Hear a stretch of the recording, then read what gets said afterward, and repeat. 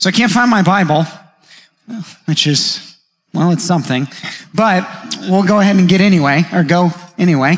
And good morning. My name is Stephen. If you don't know me, I'm the pastor here. Welcome to Redemption. If this is one of your first times here, we're so glad that you've joined us this morning. And our hope and prayer for you is that God speaks to you this morning exactly as you need to hear. Welcome to all of you watching online. Thanks for joining us there as well. We're in a series entitled The Bible, which is ironic, right? Because I don't have mine.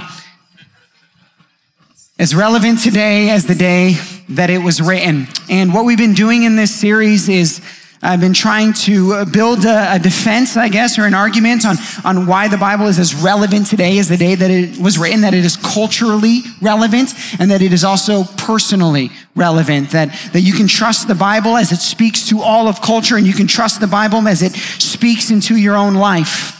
The Bible is as relevant today as the day that it was written.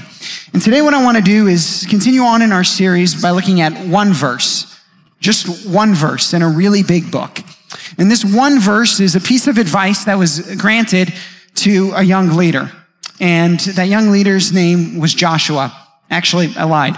2 verses, okay? 2 verses. I did this last sermon too. The first verse is found in Matthew. We're going to study one verse. We're going to look at 2 verses. The first verse is found back in Matthew.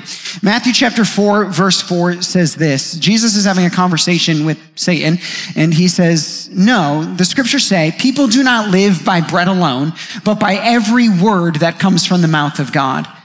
Now, Jesus right there is obviously creating a clear metaphor between he's comparing the body to the soul, and then he's comparing bread and how the body needs bread, the soul needs scripture. And this is something that Jesus was going to revisit often throughout the Bible, or this metaphor. But here what he wanted Satan to know is that he knew, Jesus did, that Satan couldn't tempt him with the things of this world, because ultimately Jesus knew the things of this world aren't going to satisfy. And so you can throw those at me, but I know I need something better. I need the word of God. That's what Jesus was saying there. And so Jesus refutes Satan through this little statement, and he uses scripture. In fact, Jesus actually quoted more scripture in the Bible than anyone else did. In the New Testament part of the Bible, Jesus quoted the book of Deuteronomy. He quoted other sections of the scripture often, showing even his reliance on the word of God, his understanding of the word of God. And so this is the beginning setup. And we'll revisit this at the end of the sermon, but Jesus, who is about to make his ministry public, is attacked or tempted by Satan, and he uses scripture to stop it. Now, about 1,000 or so years before that, there's another leader who's about to step into the mantle of new leadership. He has the Hebrew version of the name Jesus. His name is Joshua. And Joshua is about to become the head of state over all of Israel, which is a really big job. And I only present that to say, any excuse that we might have about being too busy or too much going on in life, or we can't get our minds settled down to focus in on scripture, I think Joshua's excuse was better. He was the head of state. And as he's stepping into the mantle as the new head of state, God gives him some instruction. He gives him some instruction on this is how you can best lead the people. And the instruction, I think, is of note. Like, what would God say to somebody who's about to step into this new role? In Joshua chapter 1, verse 8, it is this verse that we're going to study today. It says, "This book of the law shall not depart from your mouth, but you shall meditate on it day and night, so that you may be careful to do according to all that is written in it. For then you will make your way prosperous, and then you will have good success." Joshua's taken over the mantle of leadership, and God looks at him and says, "And read your Bible." Read your Bible as you step into this new role. Keep it close to you. Look at it over and over. Let it be what comes out. Now, this book of the law, when that was spoken to Joshua, would have referred to the first 5 books of the Bible. We know it as the Pentateuch today: Genesis, Exodus, Leviticus, Numbers, and Deuteronomy. Or the Torah, the books of the law as they were later studied. Paul, who was a great studier of the scripture, as a great young Jewish up-and-coming leader, would have memorized these first 5 books. Jesus, we think, probably also had them memorized. That's why he quoted them so much. And so to Joshua, the instruction was, go back. Now, Joshua actually plays a cameo in some of the first 5 books of the Bible. His name's mentioned a couple of times. But what was God telling Joshua there? He's saying, I want you to revisit the book of the law. Go back to the beginning when I created the heavens and the earth, and be grounded again in the truth that I am creator over all things and that humanity has been made in my image. Go back to Genesis 12 and see how I called Abraham out of nothing, and he was faithful and he was counted as righteous because of his faith. Go back to, before that, Genesis 3, when God made a promise of a redeemer, that even though sin had broken into the world, that God would redeem the world through a promised Savior, of which at the time Joshua was taking over, they were still waiting for. In fact, what Joshua was about to do was to lead the Israelites into their promised land. He was about to fulfill the promise that had been made hundreds of years prior to Abraham. And God was saying to him, go back and look at those stories of Abraham and Isaac and Jacob and Joseph. And then when the Israelites went into captivity, and then how God had freed them through Moses. Go back and revisit those. Now, it would be years later where we would begin to understand one of the reasons why God told him to do that. See, the Apostle Paul in Galatians chapter 3 would write this little verse in chapter 3, verse 8. And in essence, what the verse would say is this, that in the story of Abraham, God was just showing the gospel that would to come. That the entire Old Testament, the book of the law, and everything that was happening was a foreshadowing or a snapshot of the good news of Christ. That written into every part of the scriptures, every page was a picture of the gospel. Jesus coming in his salvation that he would bring. And so he says, go back and remember this book of the law and the law that was written, the Levitical law, and how they were supposed to act, and the sacrifices, and how they were made holy again when they sinned, and how the community of Israel was supposed to be set up. He says that book of the law, those 5 books and all that I've previously instructed, God is saying, Joshua, root yourself in that. Now, as we study the rest of scripture, because another 34 books were written that became our Old Testament, and then there were another 27 books that were written that became our New Testament, as we study this passage in Joshua today, and as we look at the entirety of scripture and we see the continuity between all of it, and we see how when Jesus came to earth, he quoted the Old Testament, affirming its validity, not just the book of the law, but also the other 34 books. And then after Jesus, Paul showed up and he started quoting Jesus, and he would refer to these letters that were written about Christ. And then Paul would write about his letters, and Peter would affirm Paul's. And there was this consensus being built. Later, this would be known as the canon of scripture. And so for today, when we read this and it says this book of the law, for Joshua, it meant the first 5 books. For us, it means the entirety of scripture from Genesis 1 to Revelation 21. I think there's 21 chapters. There are 22, forgive me. We should read that one too. From beginning to end. All of it. All of it. And all of it what? This book of the law, this Bible, these scriptures shall not depart from your mouth. Shall not depart from your mouth. What does it mean that they ought not to or shall not depart from their mouth? First, it means that they should be readily available. That the scriptures ought to always be readily available to Joshua and to you. And by the way, the word you is used over and over. That this is a call to you. It's not a call to, you need people in your life who meditate on the scriptures, your parents or your grandparents or your pastor or somebody else. No, you. This book of the law shall not depart from your mouth, but you shall meditate on it day and night. For then you will make your way prosperous, and then you will have good success. I mean, it's over and over again. This book of the law shall not depart from your mouth. It should be readily available. That when life needs it, when you need it, when your soul needs it, Scripture is what comes out. See, Jesus also said this, from the heart, the mouth speaks. From the heart, the mouth speaks. Jesus said those words. And what he was teaching is this, that how you understand what's going on in your heart is by what comes out of your mouth or by what actions that you do. Out of the heart, the mouth speaks. It shall not depart from your mouth. Why ought it not to depart from your mouth? Because it is what is in your heart. This book of the law shall not depart from your mouth, Joshua, because in your heart you love me with everything that you are. And so, of course, this is the only thing that could come out of your mouth. It must be always readily available. In every moment in life, then, the Scriptures, the truth of them, should come out. And so when you're worried, when you're anxious, in Jesus' words, do not worry. Do not be anxious. For what will it do?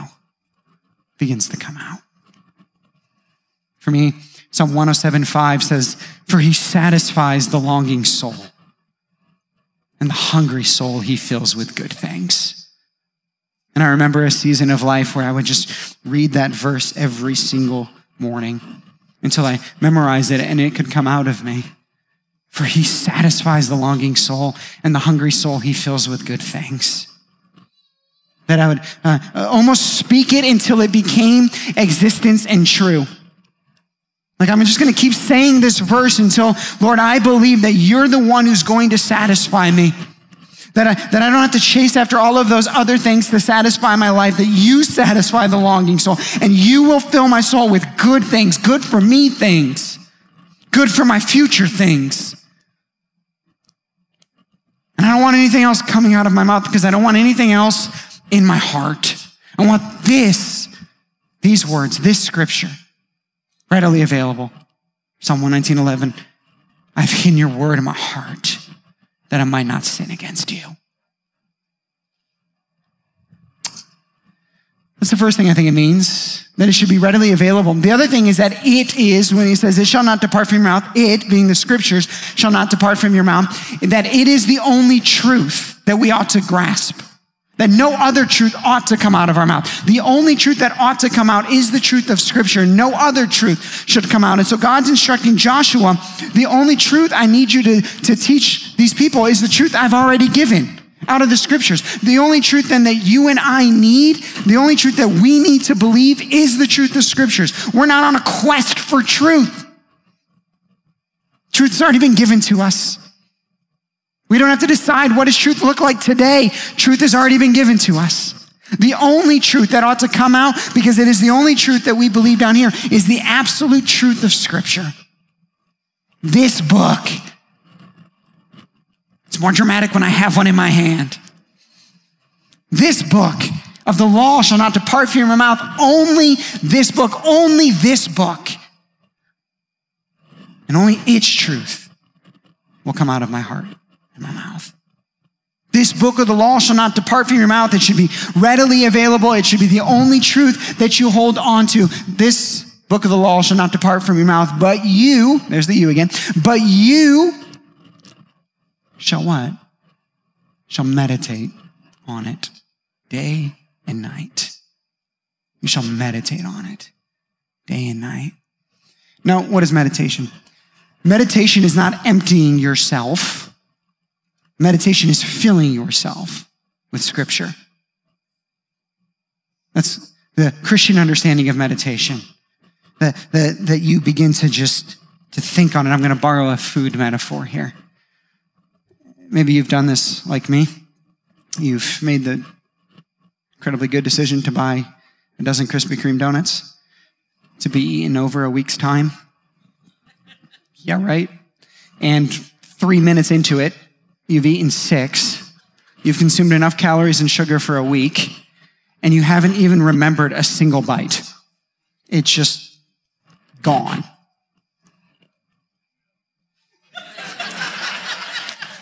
That guy understands exactly what I'm talking about. Thank you.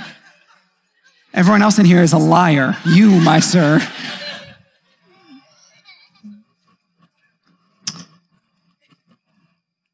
Meditation on Scripture is the complete opposite of eating a Krispy Kreme donut in that way. Meditation on Scripture is, I think it was Spurgeon, it could have been Luther, who said, to meditate on Scripture is to find the beauty of every word. For he,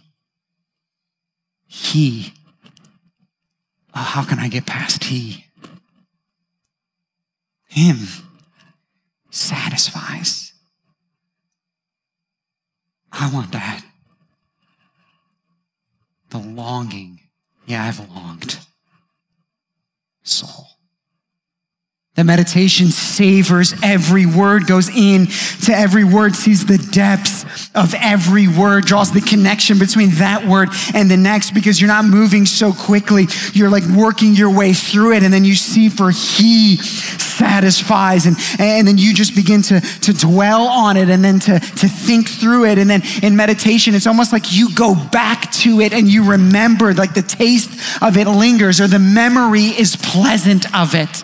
And so now I can stand here in 2021 and say, for he satisfies the longing soul and the hungry soul. He fills with good things. And like, I'm like transported back like a decade or so. And I'm there in front of my Bible reading, for he satisfies the longing soul. But because he does satisfy the longing soul, now when I say it, it's pleasant.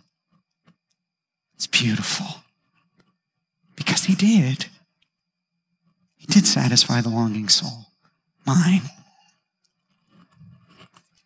So to meditate then on Scripture is to see the beauty of every word, is to let every part of it come in. He says, but you shall meditate on it day and night. Day and night. Why day and night? Because the challenges of life will come at you day and night, like Satan in the wilderness attacking Christ. The challenges of the enemy, the despairs of life, the difficulties of whatever season you're in, they will hit you in the morning and they won't stop till the evening. And in the day and the night, meditate on this Scripture. Now, how do you do that? Yeah, I think a part of that is like a consistent time of reading every day.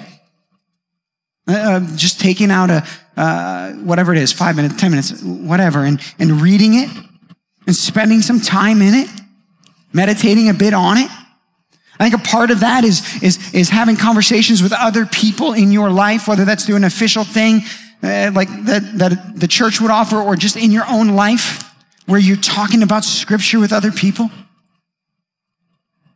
I think eventually then what that turns into is making that if you want to meditate on Scripture day and night, some of it then has to be like stuck up in here and in here, so that it can come out. So that in that moment of frantic and worry, Isaiah 26, 3-4, you keep him in perfect peace, whose mind is stayed on you because he trusts in you. Trust in the Lord your God, for he is an everlasting rock, is what comes out instead of worry. And when despair does begin to settle in, joyful are people of integrity who follow the instructions of the Lord, comes out. That when you're prone to selfishness, Philippians 2, 3, and 4, don't be selfish. I won't even go through the rest of the verse. That covered it. Begins to come out. That if you wonder if he loves you, if he still does, because of what you did. Zephaniah 3:17, for the Lord your God is living among you. He is a mighty Savior. He will sing over you with joyful songs. With his love, he will calm all your fears. Yeah, he still does. Yeah, he does. says, meditate on it day and night. Use it.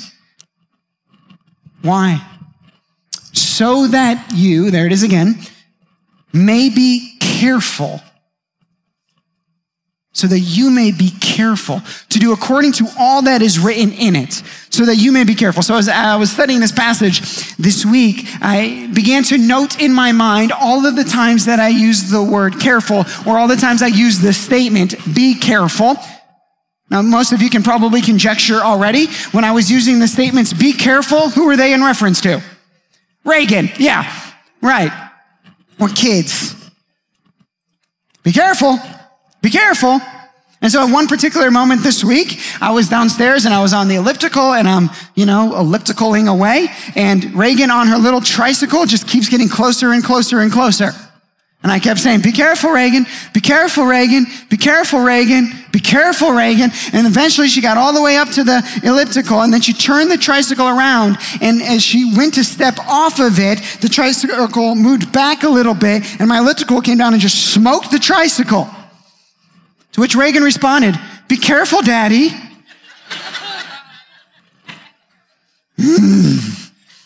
Burned an extra 7 calories right in that minute. But here's what hit me. You only tell someone to be careful because you have a greater knowledge than they do. You tell someone to be careful because you look at them and you go, I know what happens if you walk down this route. And here, your heavenly Father, your loving God, is saying, be careful. I know that scripture doesn't seem important to you. I know it seems like that truth can be erased. I know it's hard to forgive, to not let bitterness settle in. And God is saying, be careful. Be careful. Be careful. I know something you don't know. I know what happens if you walk down that road. Be careful. And we study actually the rest of the text, then we see that what's going on here is that it's Joshua being careful for himself, but it's also Joshua being careful for his household, and it's Joshua being careful for his nation, that there's something about being careful and obeying the scriptures that doesn't just affect you, it does affect the family, and it does affect the greater community. Be careful. He knows what you don't know. He's seen what you can't see. Be careful. This book of the law shall not depart from your mouth, but you shall meditate on it day and night so that you may be careful to do, not just hear, but do. Not just hear the word of God, not just to know the word of God. Paul tells us in 1 Corinthians that knowledge puffs up. If we just get a bunch of knowledge, if we just know but we don't do, then we're just puffed up, conceited, and arrogant. But to do, to know and to do, or to borrow the metaphor I used a couple of weeks ago, that what you believe informs what you do, which informs what your purpose is, and it's a straight line, and that's integrity. When believing informs doing, which informs your purpose. So you may be careful to do, not just hear. And for some of you this morning, the only instruction, you've been with me every other place, is just start doing it. Because you know it, and you've heard it, and then you've dismissed it, and then you've heard it again, and then you've dismissed it again, and then you've heard it again, and then you've come up with an excuse, and then just do it.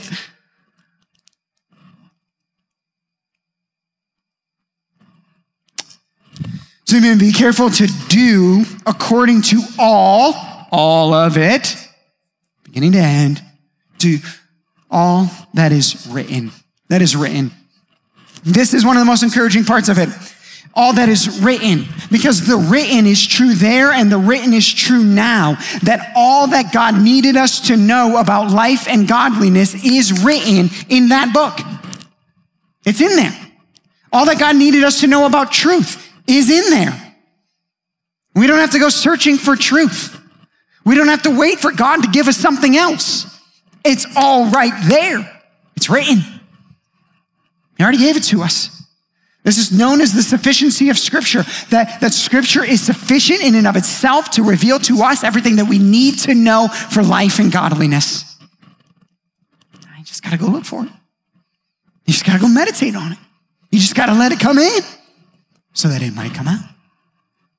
So then you might be careful to do according to all that is written in it. For then, after that, you will make your way prosperous and you will have good success. Awesome. That's the result of all of this. Another translation says, then you'll make wise decisions. That in the moments of life, then when you need it, it'll trigger and it'll come out. When I go on a long hike, and I'm, halfway through the hike and I'm exhausted, here's what I don't have to do in the middle of the hike. I don't have to walk through the hike, touch my love handle and say, steak that I ate last night, be activated. I don't have to do that. When I'm running out of energy, the body just takes from its storehouses and gives me energy. And I don't have to tell it to. It's great. The soul works this way, friend. That when you have meditated on Scripture day and night, when you've been careful to do according to all that is written in it, when you've known it, when it's come through your mind, when it's settled in your heart, then when you need it, it'll come out. And so when you're struggling, trying to understand, God, you made a promise and I don't see it. Psalm 12:6, the Lord's promises are pure like silver refined in a furnace, purified 7 times over. When you're at work and when you're at home and somebody says something to you and you're about to raise it 3 octaves because they need to know who you are, a soft answer turns away wrath, but harsh words stir up anger, and you lower it.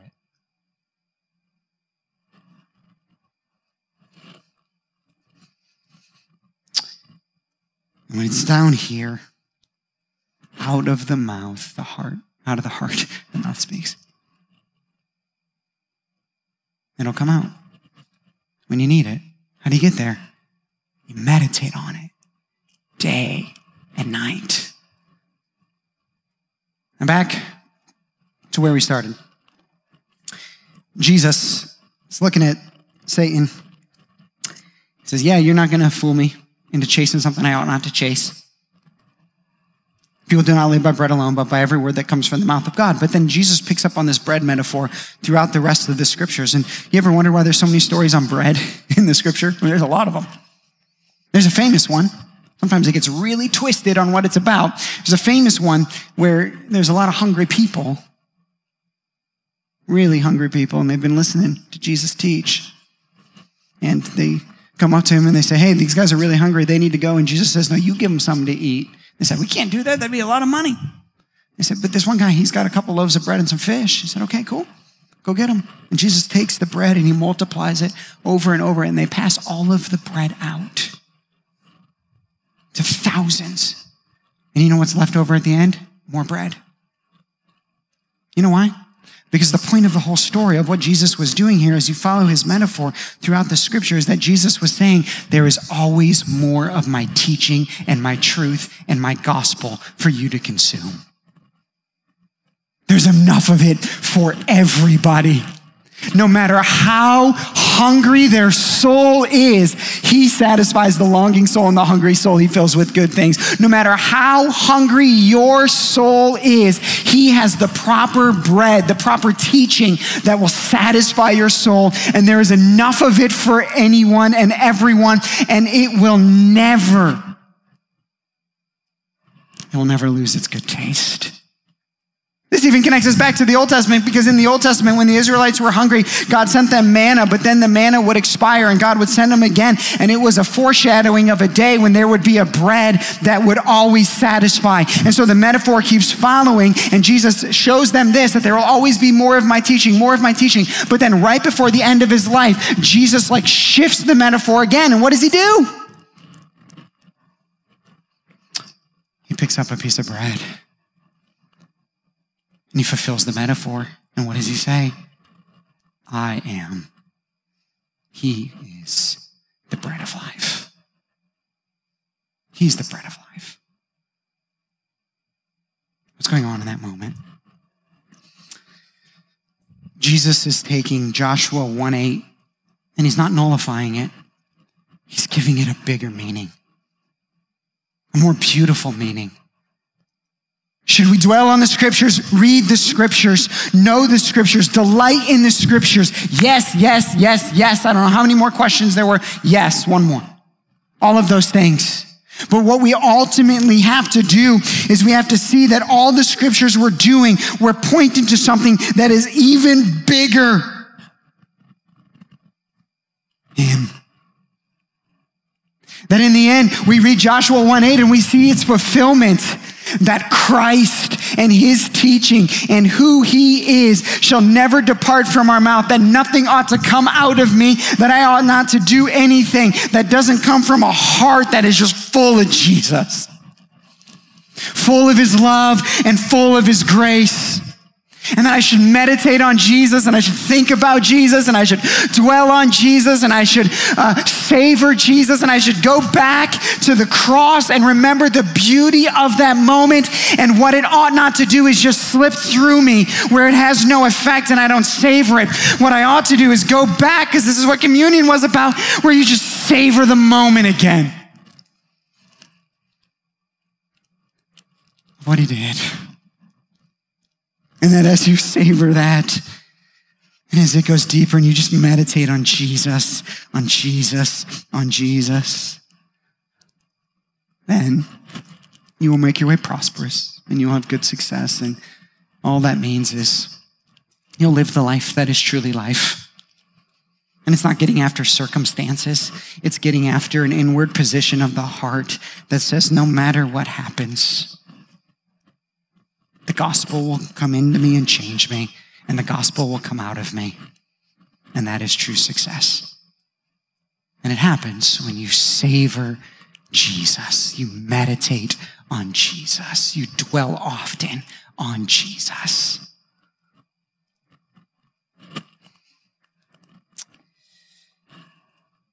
And where do you learn all this stuff about Jesus? In his book.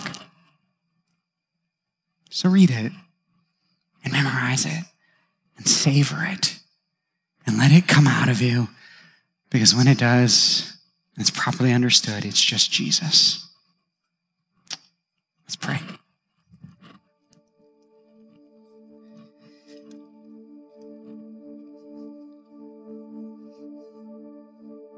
So we just take a second to savor the cross, Lord,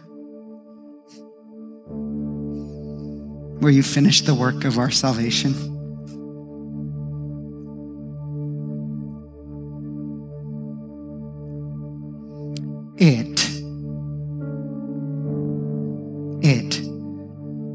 The entire work of our salvation, the fulfillment of history, the freedom of our souls is right then in that moment, not contingent upon our future obedience or our own religious good senses. No, it was then, right then and there, finished. These were your words. It is finished. We savor all of them. Completed, done, no more.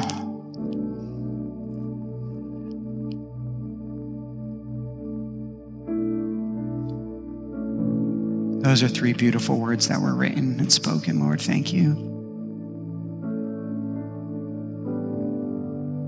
And Father, I pray that your scriptures, pointing to you always, would sink deeper and deeper into our hearts.